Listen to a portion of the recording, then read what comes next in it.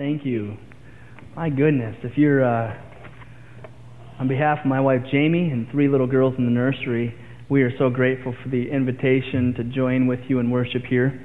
The worship ministry at Wendover Hills has a reputation that far surpasses what you've imagined, as a passionate community of Christ followers who know how to keep a beat and carry a tune. So you demonstrated that this morning. Thank you. If you're joining with us for the first time this morning, give yourself a pat on the back.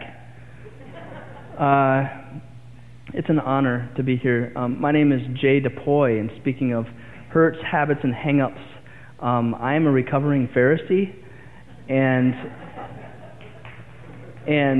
I'm a very clumsy disciple of Jesus. You know, I take 3 steps forward and 2 steps back, and sometimes find myself quite confused as to where I am on this journey with Jesus. My story is messy, and I will spare you the details, but I will tell you that I grew up quite confused. My dad planted a church when he was 23 years old in West Michigan, and he was fresh out of a Bible college, a movement in the fundamental independent Baptist, King James only. All of the versions were published in hell. I said published in hell, published in hell. Christianity for us is a long list of thou shalt nots, and you can imagine why now I'm borderline oppositional defiant disorder with a mild case of over anxiety medication and deep therapy now, because I'm not sure all the time if God's mad at me. And you know the movement I'm talking about, though? I mean, it was one of these things where growing up, when I say I was confused, because we grew up hearing about Jesus and love and grace and, you know, the flannel graph Jesus, that one? And, you know, he always had the blonde hair and the blue eyes and the white bathrobe with the blue Miss America sash. And when we saw him on TV, he always had a British accent for some reason, which I found fascinating. This Jesus, you know, like the Mr. Rogers Jesus that was always stroking the hair of the children and petting sheep. And then,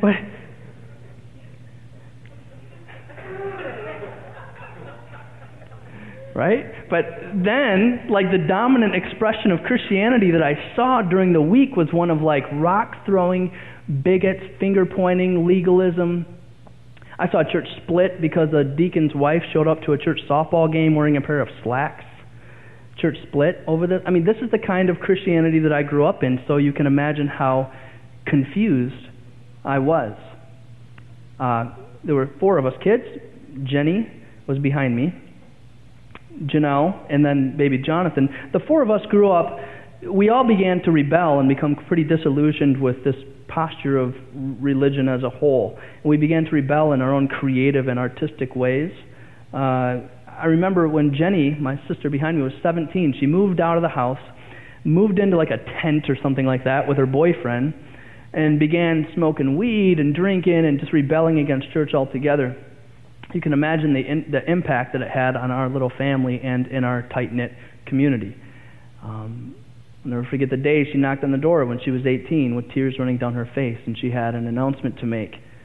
And we sat in the living room, and I sat on the stairway, and my parents sat on the couch as Jenny announced through broken tears and confession and in repentance that she was carrying a baby. You know that moment, like when you're expecting to find judgment and you're surprised by grace. It was a moment that forever altered the course of my immediate family. That following Wednesday evening, the church had this family talk business meeting. The announcement was made. Jennifer DePoy was pregnant. You know, and it was usually in this form of, concerned brothers and sisters in Christ it was disguised as a prayer chain. How many of you know the prayer chain? We need to be praying. I don't know if you've heard. But Pastor DePoy, Jennifer? Yeah, that one. She is carrying a baby. Now listen, I've got 3 people on my list. We need to get other people involved in this. What other churches can we contact? Do we have a mass email that we can send out? A monthly newsletter? How can we get other Christians who are concerned to pray over Jennifer DePoy? Yeah, that Wednesday night when the announcement was made, there was kind of a hush that fell over the congregation, and everybody kind of waited to see how they would respond to this outspoken fundamentalist preacher's daughter being pregnant. And there was an old man who stood up in the back of the church. He was the mayor of the church, and the old elder, old bachelor, Ray Erickson, stood up and he braced himself in the back of the pew. One of these guys that when he speaks, everybody listens. And he said, "Let those of you who are without sin cast the first stone." And he sat down, and from that moment on, the dominant posture of the Bible Baptist Temple became one of a people who were obsessed with grace. If you have your Bibles, join me in John chapter 8. I have a prophetic announcement this morning. I believe that God is calling His church to drop the rocks. This morning I want to talk about law. I want to talk about judgment. I want to talk about finger pointing and hushed whispers. I want to talk about guilt. And I want to talk about grace. I want to give you the historical and geographical context of John chapter 8 before we dive in reading. Sometimes, I grew up thinking Jesus was a Republican from the Midwest. I had no idea that He was actually Jewish. So the past several years, what I've been doing is just diving into the actual hermeneutical understanding of what life was like in first century Palestine. And the more research that I've done, the more homework I've done, the more the words of Jesus become more intoxicating, more compelling, more revolutionary, more magnetic, more beautiful, more authoritative, more holistic, more relevant than they ever were before. And so let me just give you this. And by the way, hopefully when you came in the door, you received some kind of bulletin or program. Inside there was also some notes. If you want to follow along, Rich is going to, if you want to follow along with some notes, just put your hand in the air and we'll get you some notes. And just keep your hand up and we'll get you some of that. I want to give you, the first thing I want to give you is I want to give you the setting of John chapter 8. Remember now, 2,000 years ago, the Jewish people were growing up. This movement of people who had found themselves to be in utter oppression and in bondage to the Roman Empire. And in Roman's empire, in Caesar's palace, was this dominant fist that was generated to anybody who would look cross-eyed at the Roman throne, at Caesar's throne. And the Jewish people found themselves to have been in bondage for hundreds of years, and as Caesar ruled with an iron fist, with military might, the Jewish people were in such bondage and in such captivity that they had one question. What is God saying? Has He forgotten His people? Has He forgotten about us? We're His chosen nation. What's the deal? In Jesus' day, there was a group of people called Pharisees. They were like this denominational, political part, this group of people. The Pharisees, the Hebrew understanding of Pharisee is literally the separated ones. You know the ones, they're inside the circle of God's love. They're the ones who are like, God loves us. We've got it all figured out. We drive around in a minivan with a Jesus fish on the bumper and the What Would Jesus Do bracelet and the Christian T-shirts. And we look really good on the outside. But Jesus says, beware of the yeast of the Pharisees. What does yeast do? It swells up like pride. The Pharisees were obsessed with Jewish law. They were, give them credit, they were obsessed with following God's law, the Torah, the Hebrew Scriptures. But they were also obsessed with making sure that you followed Torah and that you followed Torah. And if you didn't follow Torah, there were dominant, there were these judgments that were cast upon you in the form of capital punishment. Those are these big rocks that we have with your name on it. And into that understanding, the setting of this particular text in John chapter 8 was one of, if you want to go to that setting, the setting is Roman oppression against Jewish liberty. Okay, this is the backdrop. This is the historical and geographical context. Into that scene comes a rabbi 2,000 years ago by the name of Jesus. You might have heard of this guy. He would wander around, and a rabbi was a Jewish teacher of the Hebrew law, of the Torah. And he would give interpretations of the Torah as to how God has called His people to live. Rabbis were like the rock stars of the town. I mean, everybody looked up to the rabbis. They all wanted to respect the rabbis. A rabbi would he could, on any given Sabbath day, walk into the Jewish synagogue and because of his authority begin to speak. And this is what is happening in John chapter 8. Jesus had ventured into a synagogue and he is now about to give his interpretation of Torah. And watch what happens in John chapter 8, beginning in verse 2.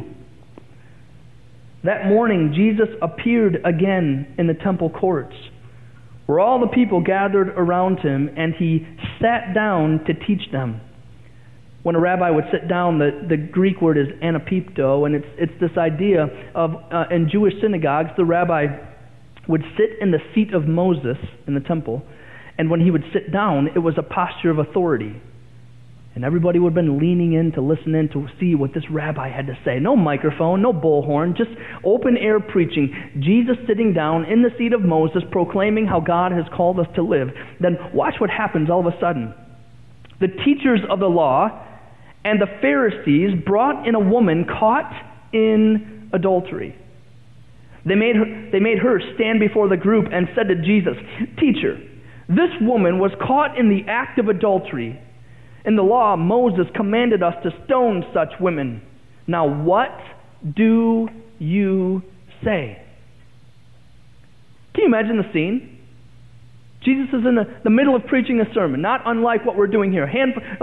Hundreds of people gathered into the synagogue at that point, and all of a sudden the back door opens up, and like Moses parted the Red Sea, there's a line down the center, and a handful of professional religious people come dragging this woman by her hair through the crowd. Excuse us, everyone, don't want to cause a scene here or anything, but we've got this matter of attention that we've got to draw some attention to. This woman, Rabbi Jesus teacher, this woman was caught in the act of adultery. Now, according to Torah, Moses' law, the Hebrew Scriptures, command us to stone such an offense, capital punishment. Now, what do you say? It sounds like they have a legitimate concern for this, concerns brothers and sisters in the Lord starting the prayer chain over this. It sounds like they have a legitimate concern. They want to know, what do you say about this, Jesus? What should we do here? We really want to follow Torah here. But the following verse, in verse 6 of John 8, says they were using this as a trap by which they wanted to impale Jesus on the horns of a dilemma. You see, as you understand first century Palestine and you do the homework through extra biblical sources, you will find out that in the year 30 AD, the Roman Empire issued a decree from Caesar's throne himself. No longer can you pesky Jews inflict capital punishment on your own people based on some violation of some law that we don't recognize anyway. You can't just take matters into your own hands. So, based on Roman authority, they could not do what they believed Torah was telling them to do with this woman anyway. And so Jesus is then presented with a couple of options. The first option Jesus has would be to say, "Yep, take her out back and kill her. That's how we deal with things." And in so doing, the Pharisees would have had a case against Jesus. They would have gone to Caesar's palace, knocked on the door, and said, "Excuse us, Mr. Caesar, have you heard about the rabbi down there who completely is disobeying and disregarding what your throne has to say? He is misleading the Jewish people. He is disobeying this new law that had just been passed a few months before. And he's telling people to take out this punishment on this woman." And you note the dilemma. The dilemma would have been capital punishment. You have option number one, to disobey Caesar's palace, disobey the empire. But the second option that Jesus had in this particular case would have been to say, "No, it's okay. Let her go. It's all good. Let her live however you want. No big deal. Sin is no big deal anymore. It doesn't really matter. God's law doesn't really say that. Just let her go. Live however you want." And in so doing, he would have been disregarding God's law. So you've got disobey the empire as one option, or disobey God's law over here. And if Jesus had done option 2, then the Pharisees have a case against Jesus, could have gone back to the Sadducees, to the Pharisees, to the Zealots, and to the Essenes, and said, "Oh, you Jewish people, listen to this. This new rabbi that everybody's gathering to down there, he's a heretic. He doesn't take God's law seriously. He just laughs sin off, says it doesn't matter. And consequently, he must be some kind of imposter. For thousands of years, the Jewish people had argued over this particular application of Torah. What do we do with someone who's been caught in the very act of adultery? If you look up the different sources in the Scriptures, you'll find one of them is the Jewish Mishnah. In the Jewish Mishnah, you will find thousands of years ago, the rabbis arguing and debating, and they basically landed on this conclusion. Can you go to the slide that says, if a man commits adultery, in the case of adulterers, they, the witnesses, must have seen them in the pasture of adulterers. Okay, one of the rabbis said this in the pasture of adulterers. Okay, very graphic. Get the picture in your mind. That's what the Pharisees said, by the way. We caught this woman in the very act of adultery. They would have based this off of Levitical law back thousands of years ago when God gave Moses the Torah in Leviticus chapter 20. And I'm going to put some of these up on the screen, but look at this. If a man commits adultery with another man's wife, both the adulterer and the adulteress must be put to death. Which raises a fascinating question. Who's missing in this particular scene? Anyone? Where is the man? In this case, they drag her, throw her down, and say, Jesus, this woman was caught in the very act of adultery. What do you say? This is a dilemma, impaled on the horns of a dilemma. Jesus takes this moment as a teaching opportunity, and Jesus bends down, and he begins to write in the sand. The next verse says, Jesus stoops down and begins to write in the sand. There's all kinds of speculation. What did Jesus write in the sand? What could he possibly have written? I don't know. The Bible doesn't tell us. I have some ideas, and I've heard all the speculations. I've heard some good theories on what he might have been writing. I have a master's degree in theology. When I was in seminary, my professor said, I wonder if Jesus started fighting fire with fire. If they're professional religious people who have memorized the law, they're so obsessed with the law, I wonder if Jesus started writing out the law. I wonder if Jesus would have written something like this from Exodus chapter 23. Next slide. I wonder if Jesus wrote this in the sand. Do not spread false reports. Do not help a wicked man by being a malicious witness. Do not follow the crowd in doing wrong. When you give testimony in a lawsuit, do not pervert justice by siding with the crowd. What did Jesus write? I don't know. Maybe he backed up 3 chapters and went to Exodus chapter 20. And just for the sake of a J rant, can I just read to you the 10 Commandments? I know. Some of us are really like we couldn't even quote the 10 Commandments, let alone live by them. If I were to ask you right now, what are the 10 Commandments? You could probably come up with a couple of them, but living by them is another matter. I wonder if Jesus simply scribbled out the 10 Commandments. Remember these words? Just listen closely and tell me how often on a daily basis do we, as Christians, violate these original words of God. God says in Exodus chapter 20 and verse 1, I am the Lord your God, who brought you out of Egypt, out of the land of slavery. You shall have no other gods before me. You shall not make for yourself an idol in the form of anything in heaven above or on the earth beneath or in the waters below. You shall not bow down to them or worship them, for I, the Lord your God, am a jealous God. Why is it that in every American living room, all of the furniture revolves around what? We wouldn't call the television our God, but it dictates how we dress, how we vote, how we spend our money, how we spend our time. It dictates what's important to us. And all of a sudden we find ourselves voting for the next American Idol. Just saying.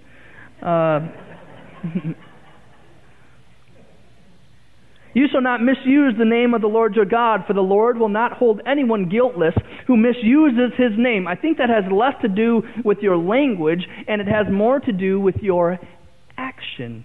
I think it has more to do with carrying the name Christian on your back and then living like hell the rest of the week.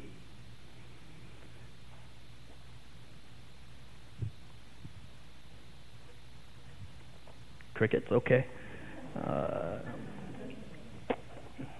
Anytime you guys want, you can say amen. Just for little words of affirmation would be good for the short guy up here. Remember the Sabbath day by keeping it holy. 6 days you shall labor and do your work, but on the seventh day, remember that on the seventh day God rested. You are not a machine. So on that day, remember that Christ finished the work for you on the cross of Calvary, and we're going to take this day to celebrate the resurrection. Go back to your employer and say, by law, he has no right. He can't hold this against you. You need this day to rest because you are not a machine. Honor your father and your mother so that you may live long in the land the Lord your God is giving you. You shall not murder, okay? You shall not commit adultery. You shall not steal. You shall not give false testimony against your neighbor. You shall not covet your neighbor's house, or covet your neighbor's wife, or your neighbor's maidservant, his ox, or his donkey, or his new car in the driveway, or his house, or the white picket fence. You shall not... See, these. How many of us violate these? How many of you have ever told a lie? Raise your hand. Have you ever told a lie? How many of you have ever murdered anybody? We've all established the fact that you're all a bunch of liars, so how do we know exactly what you're telling us is to be accurate? Do not lust after your neighbor's wife, but lust for us men. Well, just a man can't help it. Okay, we're all guilty of this, but for women it's different. I think it's a little bit different. I think maybe it's covetous. To covet that husband over there who says, why can't my husband be more like that? You see the guy who's at the playground playing with his kids, and you think to yourself, why can't my husband take time out for our kids? We got lust, we got pride, we've got covet, we've got steal, we've got lied, we got murder, we've got working on the Sabbath, we've got misusing the Lord's name, living like hell during the week. We've got bowing down to the next American idol. You fill in the blank on how many times we follow and we break these laws. I wonder if Jesus went on to say something like this in this particular case of adultery. Deuteronomy chapter 19, he could have gone to this. If you go to the next slide, the judge must make a thorough investigation, and if the witness proves to be a liar, giving false testimony, then do to him as he intended to do to the accused. I wonder if Jesus could have simply wrote these words, because Jesus in his sovereignty would have understood that chances are this particular woman sitting at his feet in a pile of dust and mascara running and brokenness was probably someone who was a widow, or desperate, or coerced into a vulnerable situation by a group of professional religious people who really wanted to trap Jesus. And I wonder if Jesus, knowing their intent, I wonder if this group of people would have set this whole scene up, and at that precise moment, caught in the very act of adultery, in the position of adulterers, they would have snatched her and dragged her out of that scene and thrown her down. Thereby, Jesus, according to Deuteronomy 19, would have known that they would have been guilty by conspiracy. And they themselves would have been guilty, giving a false report, malicious activity, doing a thorough investigation. Unless you were to think that Jesus doesn't care about law, grace always raises the bar. Grace always raises the standard of our behavior. Thousands of years after the Torah was given, Jesus triumphantly climbs up on the side of a mountain and gives the kingdom manifesto of the Sermon on the Mount. In Matthew chapter 5, you know the Beatitudes. Jesus says, "Blessed are the poor in spirit, for theirs is the kingdom of heaven." Blessed are the spiritually bankrupt. Blessed are those who have come to the end of themselves. Blessed are those who are all screwed up. Blessed are those who are in some kind of recovery. Blessed are those who recognize that they don't have it all together. Blessed are those who get hung up by hurts and habits. Theirs is the kingdom of heaven. And Jesus goes on in Matthew chapter 5 and verse 7, and he says, "Blessed are the merciful, for they will be shown mercy. Apparently, mercy is the dominant expression of heaven toward us. And if this is true, there's a divine connection between mercy and forgiveness. In this verse it says, those who show mercy or have mercy, their lives are overflowing with mercy. God in heaven will show mercy toward you. What then is the alternative to that? If you're someone who doesn't have a merciful response to people, I wouldn't want to be standing before God on that day. Jesus goes on to say in Matthew chapter 6, when he gives the Lord's Prayer, this then is how you should pray. Our Father in heaven, holy is your name. May your kingdom come and your will be done here on earth just like it is in heaven. And Jesus goes on today, forgive us our debts as we also forgive those who have sinned against us. At the end of the Lord's Prayer, Jesus picks up on that rant of forgiveness and he says, for if you do not forgive the people who have sinned against you, your Father in heaven will not forgive your sins. That's pretty heavy. I think that deserves a little bit of attention there. A connection between mercy and forgiveness. Unless you think that Jesus dismisses sin in any way, shape, or form. Jesus goes on to say, in Matthew chapter 5 and verse 27, Jesus says, you have heard it said, do not commit adultery. You think, oh, I've done pretty well there. Never really acted on it, just done some window shopping. You can look, but you can't touch. Just a man, I'm just saying. Jesus says in Matthew 5:27, can you go back a slide? I'll just say it. In Matthew 5:27, Jesus says, whoever, or is it the next one? It says, whoever lusts, it's the next one. Whoever has lust in their heart. You've heard it said, do not commit adultery, but I tell you that anyone who looks at a woman lustfully has already committed adultery with her in his heart. Jesus is basically making a case that the ground is level at the cross and we've all got a bunch of junk in the trunk. See, there's a connection. There's a connection about this idea of mercy. You've heard it said, and it was up there for a second, and maybe we'll go back there. Could you go back to grace? The difference between grace and mercy. Grace is to receive what we do not deserve. Mercy is to not receive what we do deserve. We sing about grace. We celebrate grace. I'm so thankful for grace. But I tell you something, I'm desperate for mercy. Because when I stand before God, it is grace. It is for by grace that I haven't saved. When I'm knocking on the door of that judge saying, give me mercy.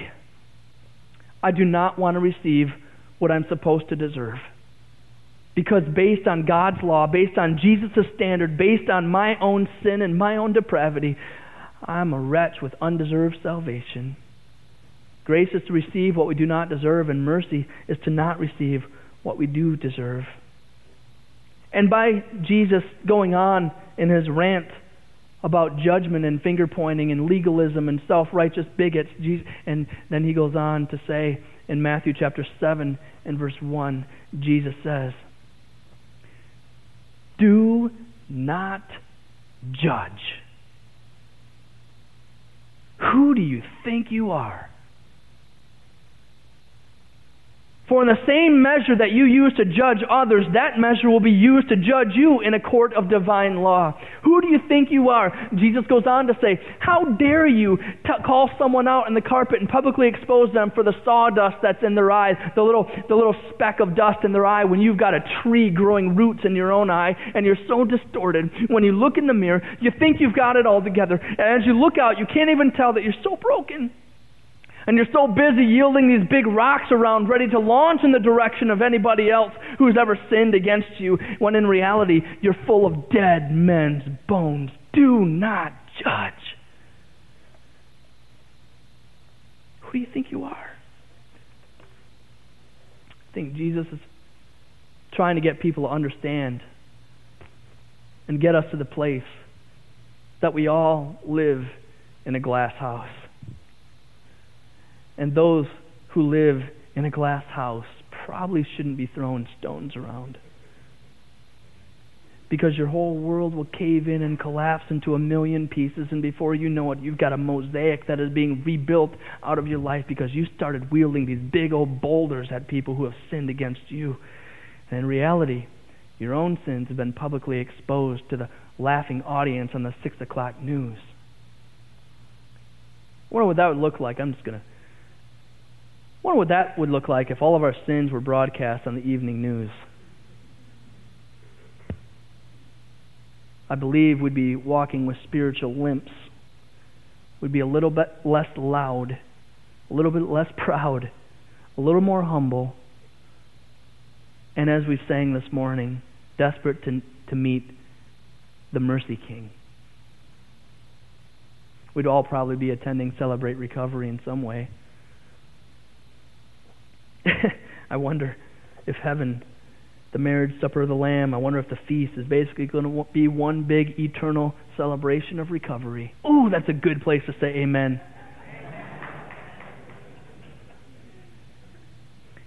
We all have skeletons in the closet, and some of us live in a haunted house. And the next time the devil reminds you of your past, you can remind him of his future. Another good place to say amen.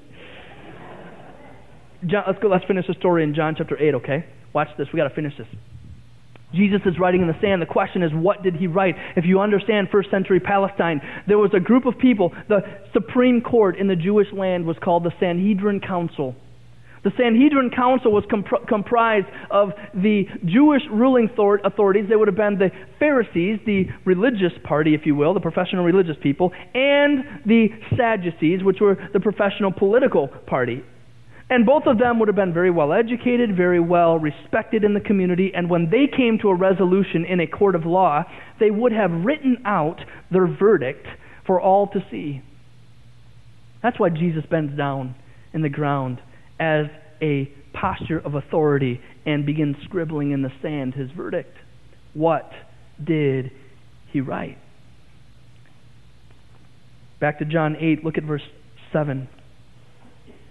And Jesus says, or as Jesus bends down in verse 7, they kept on questioning him. He straightened up and Jesus said to them, there's that verse, if any of you is without sin,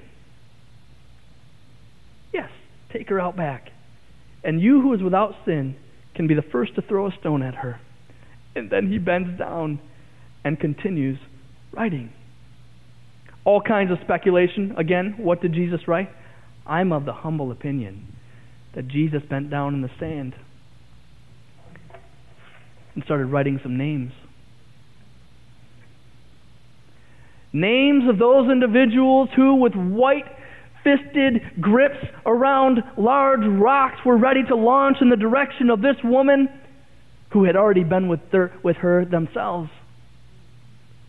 And Jesus in His sovereignty knew their own condition of brokenness. Either they had been with her or been with someone else, or they went window shopping at the red light district. Or those who have this secret addiction to internet pornography, but let's not talk about that in church. Starts writing. Those of you who have never sinned, starts writing. Who else is in the room? Oh yeah, you? Okay.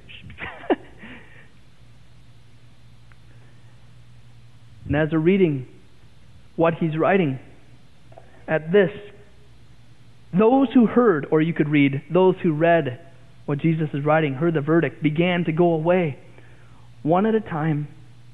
The older ones first, which I find interesting because when you've been around a while, and you've got a little bit more experience and a little bit better memory,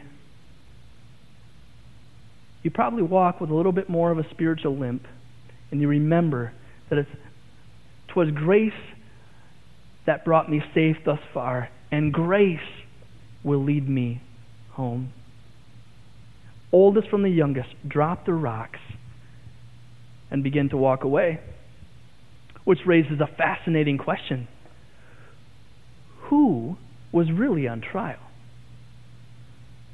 Oh, it was disguised as this woman was the one that was on trial. We interrupt this meeting this morning. We've got to bring this woman and get a verdict on her. What should we do with her? What's the judgment? She's the plaintiff.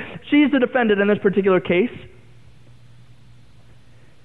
But verse 6 says it was Jesus was the ones they wanted to trap on the horns of a dilemma.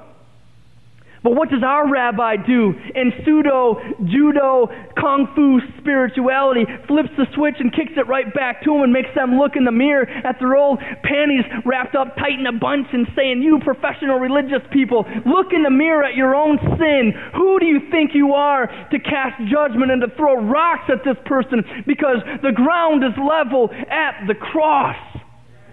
What does our rabbi do?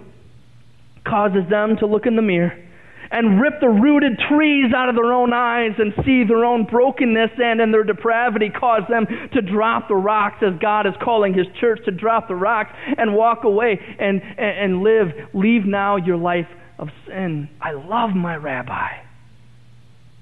Brilliant. And Jesus turns to the woman. Can you picture her there? Come with me to first century Palestine.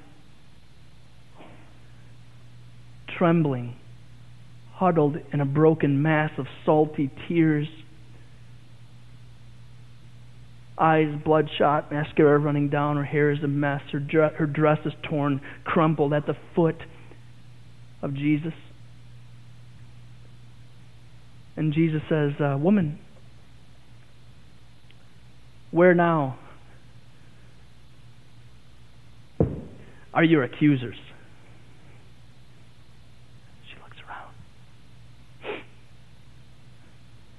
No one is left.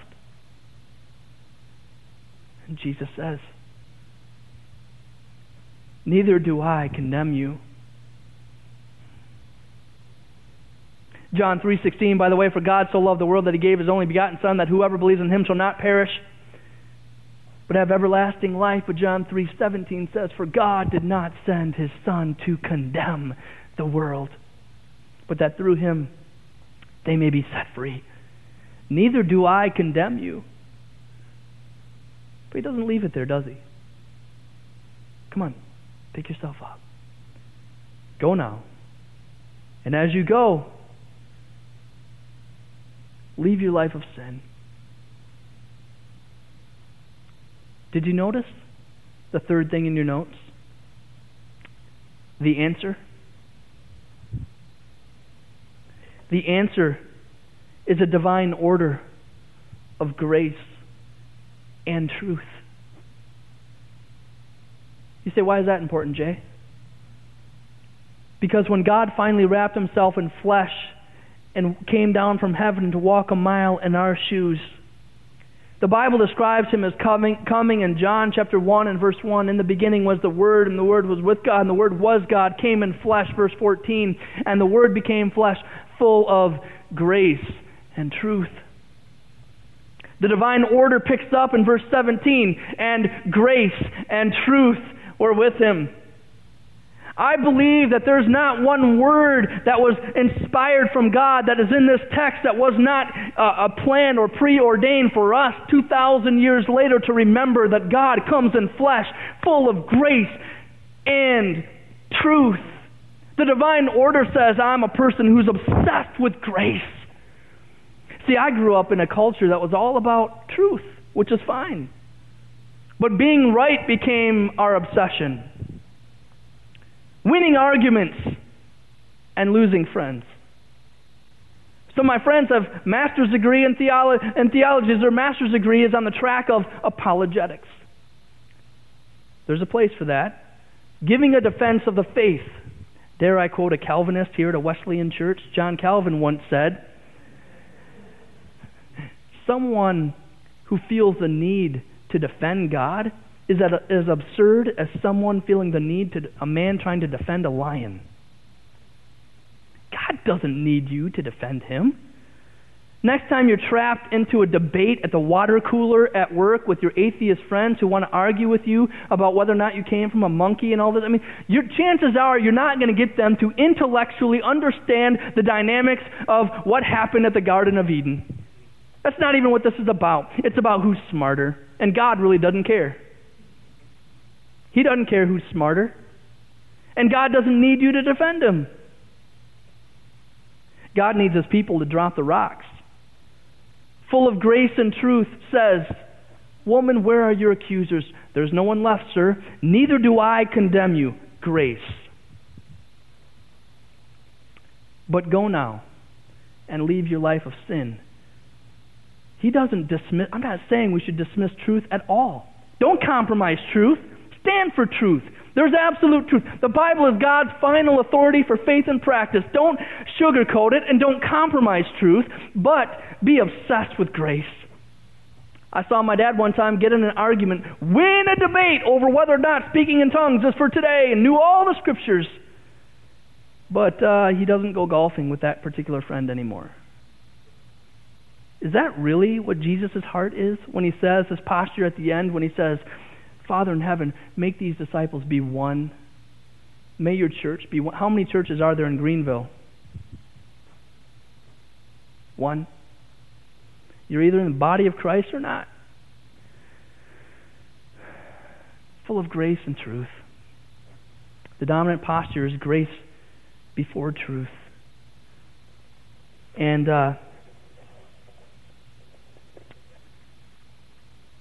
as she walks away, that somewhere, somehow, a price had to be paid for the sin that was committed in this act.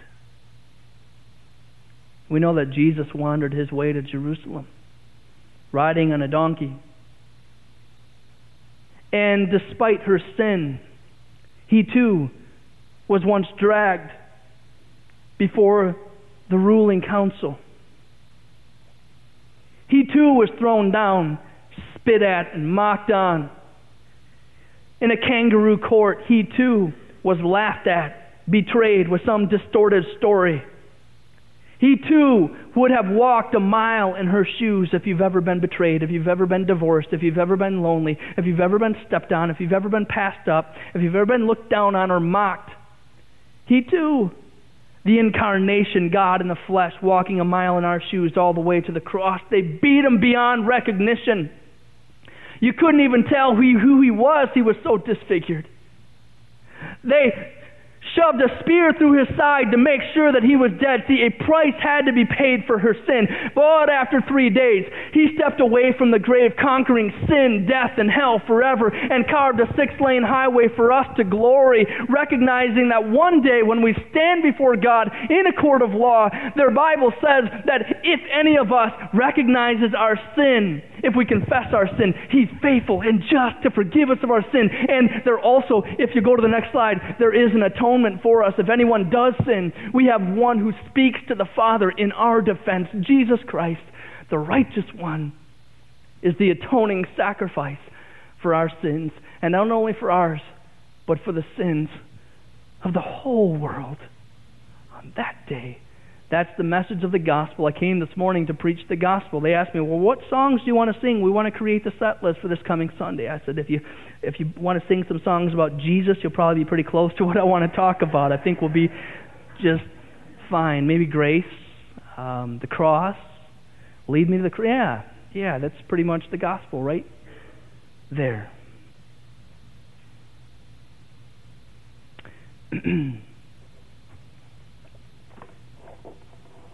A couple years ago, we enrolled our daughter, Mariah, into preschool. Terrifying, traumatic time for a father of 3 daughters. And, this moment where she gets on this bus and winds through the mountains of Asheville to go to school, and you're like, no, come back, what's going to happen to her? She came home from school not too long ago, a couple weeks ago. Mariah, how was school today? Dad, it's tough. I said, what's so tough about it, honey? What could possibly be so tough? She said, Alex.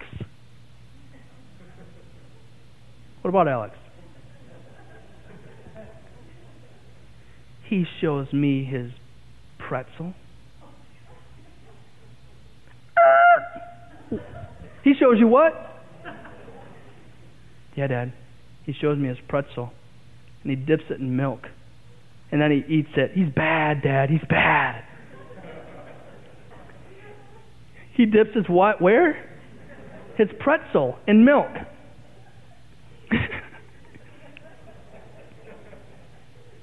You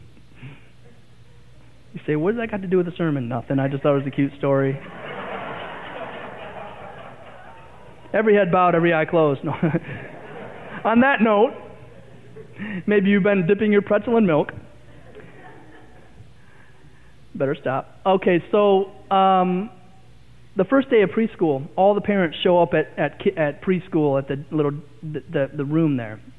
And Mariah had a little backpack, and the backpack was like bigger than her. And let's be honest, she was pretty much doomed since birth. If you've ever seen the massive height of me and my wife actually makes me look tall. This 4'11" Puerto Rican who makes me look tall, and so Mariah's pretty much going to be that size forever. And as Mariah went to her first day of school, it's that moment where all the parents go and they watch over the room, and they're all standing against the room to kind of let their kids kind of ease into this idea of school. And us, all the fathers are like against the wall, just kind of checking each other out, really like sizing each other up. I could take him too. I already took that dude. What's up? Remember this? Remember the thunder and the lightning, and you got caught in the storm? Remember that? I'm making all that up, most of it. And I noticed though Mariah wandered her way over to this easel, and there were some finger paints, and all these kids could kind of interact and do whatever they wanted. And Mariah made her way over to the easel, and she kind of just sat down for a moment, and she had these paints and got the paint all over her fingers, and she looked at this easel, this blank canvas, and you could see her mind working. And she didn't know where to begin, and so I wandered over with her and pulled up a chair.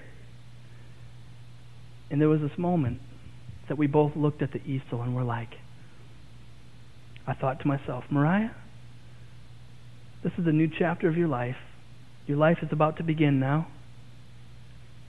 And you have a blank canvas. You have a clean slate. What do you want to paint? You be the artist. God has given you, out of His sovereignty, He has given us free will to decide what is it that you want to paint with your life. And my prayer for her is that she will stay within the lines, but that she will use all of her God-given creative potential to make the right choices, to do the right thing, to make something beautiful of her life. My prayer for her is that even if she goes outside the lines and makes a mosaic, a mess, and it doesn't make any sense what she's doing. The other day she brought home something that she had painted for me. It's beautiful. What is it? It's you, Daddy. That's how you see me, really. Okay. I hope that one day Mariah Grace and Ambria Faith and Ashlyn Hope will grow up in a Christian community that is obsessed with grace. A community that makes room for her at the table of communion if they should ever make terrible self-destructive choices. I hope that she will know the Jesus that says, I don't condemn you, that if upon your confession and in your brokenness, in your repentance, let's take this to the cross where the ground is level. My prayer for Mariah, my prayer for you, my brothers and sisters, my friends and family here at Wendover Hills, is that you will know this Jesus. See, religion says it like this. Religion has it backwards. Religion says, check off this list of things to do. Check off these rituals. Do this, and this, and then you will not be condemned. Grace says, you're not condemned. And as a result, check off this list of things, ways in which you can live out of your expression of freedom in thanksgiving, a life of thanks living in response to the grace that has been demonstrated. There are two groups of people here in closing. One group, if you got really honest, there's a group of people who are, whether you subconsciously admit it or not, you're carrying around these rocks with you in your back pocket. And every time someone slips up, anytime someone does something wrong, anytime someone looks at you cross-eyed, you're ready to whip out these rocks and slam it into the skull. Metaphorically speaking, of course, because you don't have the courage to do it in real life. But in your mind, you're casting judgment on those who have sinned against you. Then there's another group of people who are trembling at the foot of Jesus, terrified that at any minute they're going to crash into your house and drag you by the hair and throw you before the judge and the jury, and your sins will be exposed on the 6 o'clock news.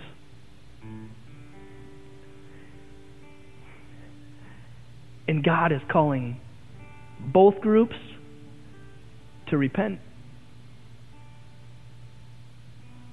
With your eyes closed and with your heads bowed, I wonder if there's someone here this morning who said, "That's me.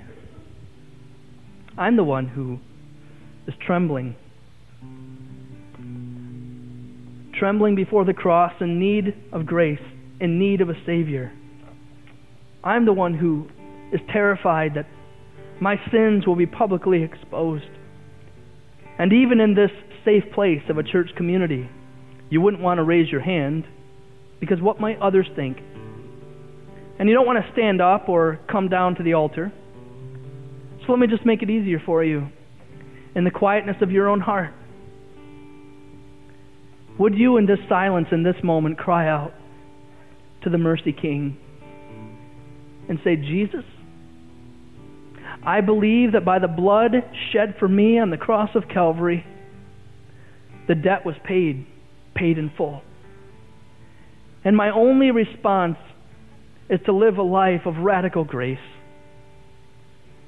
Maybe you've never invited Jesus to be the Lord and Savior of your life. Maybe it's time for you to come to that place and just say, "Jesus, here I am. I confess my sins. I'm broken. And in my repentance, I cling to the cross as my only hope."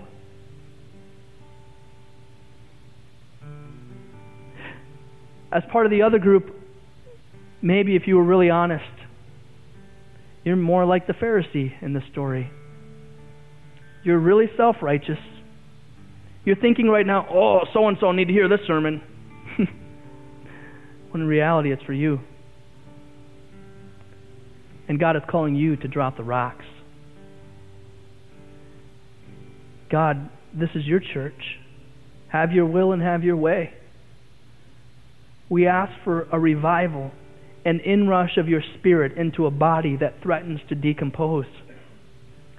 We ask for the blood of Jesus to make atonement for all of our sins, and that our response